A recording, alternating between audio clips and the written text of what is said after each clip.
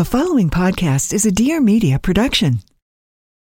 Hey everybody, Gabby Reese here. Please join me for my show where we're going to be talking about all things self-care. And I don't mean just eating and exercise. I'm talking stress, marriage, relationships, parenting, business, transitions. How do we figure out a way to be our best selves each and every day? So whether you're listening on iTunes, Spotify, or wherever you listen, please join me. If you'd like, rate, subscribe, and leave us a review. If you want to see some of the behind the scenes action, just follow me at Gabby Reese. And remember, don't miss new episodes every Monday.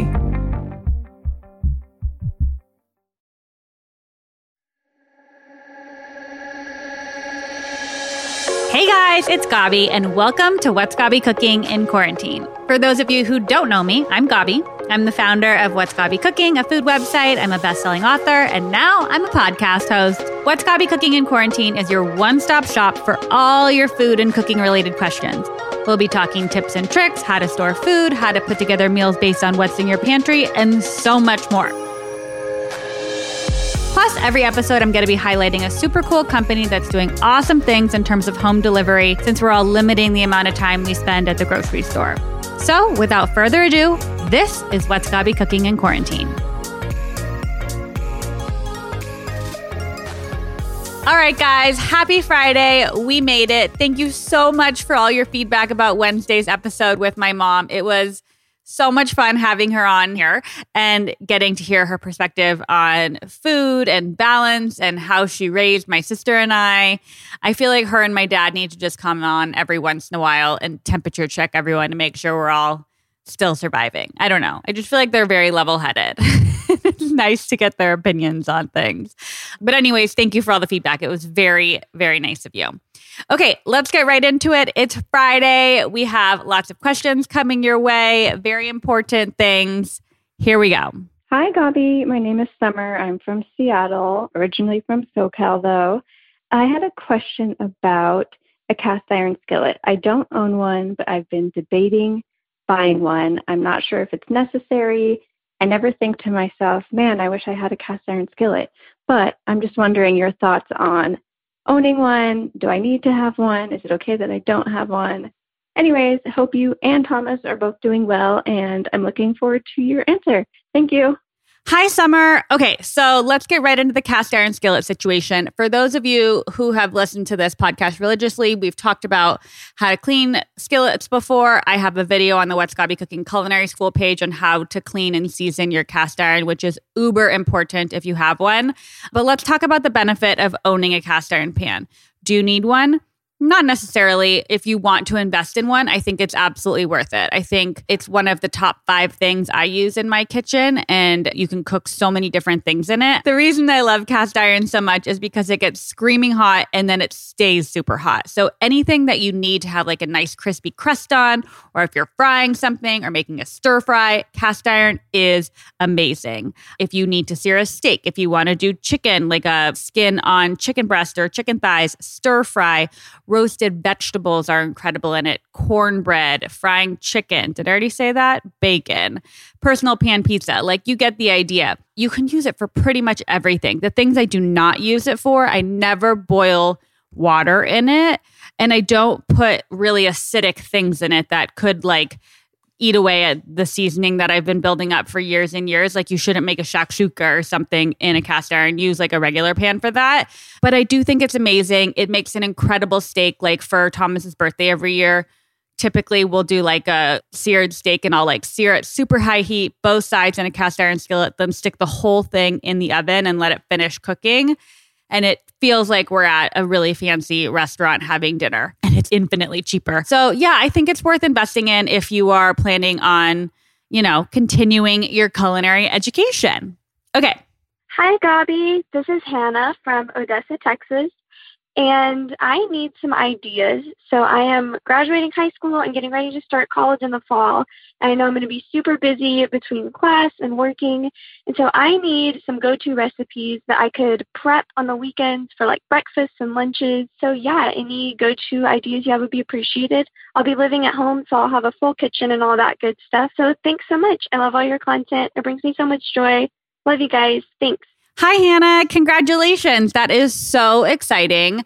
I wish I loved cooking in college. Like, I really just started to get into it. But I think listening to your question, if I were to go back and do college over again, what I would do is pick something every week. Like, I would meal prep on weekends. So I would probably make like frittatas or breakfast burritos or breakfast potatoes on a Sunday morning so I could make those stretch for breakfasts during the week. And then I don't know about you, but I am okay with leftovers. Like, I could eat the same thing over and over and over again for a week and not get bored. So I would go to the What's Gabby Cooking bowl section of my website and pick a different bowl and literally do it once a week. Like, so for example, there's a Southwestern brown rice bowl on there.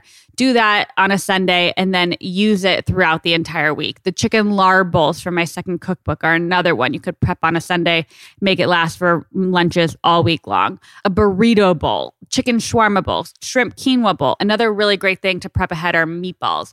But I think if you do bowls once a week, or maybe if you do 2 every week, whatever you want, you'll get uber comfortable making all sorts of different cuisines and using different techniques. And then your lunches stay fun and it's kind of a new adventure every week. So that would be my take on it. I also think hit up the rice and pasta section of the website because there are a lot of very quick and easy meals in there. The bacon fried rice, all my like sauteed greens and like the pastas on there, the sun-dried tomato one. Those are really great options for when you need something delicious that is pretty healthy in a pinch while you're also studying. So that would be my advice. And I'm very excited for you. Like, I feel like you have so much ahead of you in terms of school and cooking. So enjoy. Okay, who is next? Hi, Gabi. My name's Adriana. I'm calling from San Francisco. Thank you so much for bringing so much light to what can be a pretty dark time. Love your blog and your books. I was wondering if you could tell us more about what it's really like to develop so many different recipes and how you come up with ideas.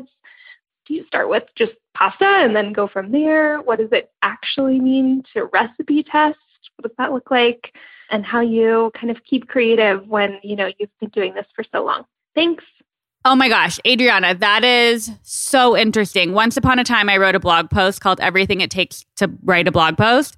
And it was so interesting to look back at it and see how much work actually goes into developing a recipe, writing the copy, taking the photos, all that kind of stuff. But here's the deal with developing a recipe. For me, normally it just starts with an idea, something I saw at the farmer's market, got in my CSA, like I saw during one of my travels when we were still allowed to travel. I had at a restaurant, something like that. So I'm like, oh, that's so cool. I want to put my spin on that and make it for the What's Gabby Cooking audience. So I will come home, do all my research. If there's like a weird ingredient or something in it, something I'm not entirely sure how to cook. I remember vividly when I did the octopus for the second cookbook, I was terrified of it, but I loved eating octopus. So it took me hours of research to figure out how I wanted to cook it. And then you go grocery shopping, you get enough of the ingredients so you can prep it out multiple times and test it different ways. And then you just start testing. Like most recipes on What's Gabby Cooking are tested. If it's a really easy recipe, I would say 2 to 4 times. If it's more complicated, 4 to 6 times. Definitely more for the cookbook. I just would never want anyone to invest 10, 15, 20, 40, however many dollars into ingredients and then have it not work. So I think testing is incredibly important. And then I just kind of go for it. And it starts with me scratching ideas down on paper, rough measurements, and refining them as I go. I feel very fortunate that I've been doing this now for 10 years. I can look at a recipe or have an idea and know pretty much if it's going to work right away, which is very helpful. I think culinary school gave me a leg up on that because I read so many recipes while I was in culinary and pastry school. And then I also think it's really helpful to look at recipes and be like, yes, this is a really important ingredient, but this isn't really easily accessible for everyone around the country. So like, how do I mimic these flavors without having to call for an ingredient that's like $45 for just one ingredient? So you always have to be kind of adaptable in that sense. And then as you continue to cook the recipe, usually for me, it's over multiple days, so I can reset my brain in between tests. As you continue to go, you refine it, and then usually you have someone else eat it and taste it and see if they love it. And then it gets sent off for, in my case, Matt and Adam shoot all my content. So we test it one last time in the studio before it goes live on the blog or in the cookbook. So I draw inspiration from everywhere. Back when we were allowed to travel, a lot of it came from different countries and people that I meet and people that I talk to, not even like I remember this woman we were on our trip with in Morocco gave me all these great cocktail ideas. She was from America, but just like sitting down and talking to people about what they eat, you know, can be really inspirational and educational in terms of recipe development. So hopefully that answered the question. Check out everything that goes into writing a blog post in the show notes for this, because that is also very interesting. Hey, Gabby. My name is Susie. I'm from South Florida in West Palm Beach. I'm calling because I think tequila is disgusting. I recently was like slightly turned on to this cucumber margarita recipe the other night, and I was so excited about it that I told my mom when she was out today to drop some tequila off by my apartment. But what did she do? She gave me gold tequila. Disgusting. Am I right? So I have no idea how to make a fun cocktail with it that's not going to make me gag, or if there's any type of sauces that I can make with it, or dips or marinades that I can make for poultry. But if you have any ideas, which I really hope you do, or Thomas does, please let me know, and please make a podcast about it, because nobody's doing returns on any type of anything these days. And now I'm just staring at this gold bottle of tequila, trying not to vomit. Thank you. I love your show. My husband and I listen to you all the time. I hope you have the best day ever. Bye. Hi, Susie. Oh my gosh. I feel you. I don't love gold tequila either. And honestly, I don't even want to tell you to regift it to someone, because that's not fair. So I have never written this recipe down, but I do have a tequila lime chicken recipe back from the culinary school days that I loved. And it's literally basically just a margarita. So it's gold tequila, lime juice, orange juice. You could put some cumin, some chili powder, some garlic and jalapeno in there, mix it all together. And you can use that to marinate chicken breast, chicken thighs, all the things. You could do steak in it. And then grill it. And it's just going to give it this little extra pop of flavor, like a little margarita-y, without having to drink gold tequila. And I'm sorry if anyone loves gold tequila. I support you. I am not frowning on it. It's just not for me. So I would do that. It would also be a really great marinade. Like you could throw shrimp in it for a hot second and then grill the shrimp. That would be delicious. So that's what I would do. You could like even make that marinade and then bottle it up and gift it to people with a little recipe on it. Like, here, stick your chicken in this and then grill it and serve it with an avocado salsa. That would be very cute and way to turn a bad situation into a good one. Okay, that's it for questions. Let's talk about a super cool company in all senses of the world. So I don't know if you guys have heard of Homeboy Bakery before, Homeboy Industries. It's an incredible organization based here in LA. If you haven't read the story, you should. I'm not even gonna. You just need to go read the story. The man who started it is an actual angel. Everyone needs to read it. It's a great thing to read, especially during quarantine. Anyways, basically what they do is they take former gang members who have come out of whatever programs they've been in and teach them how to do something, remove tattoos, bake bread, make cookies.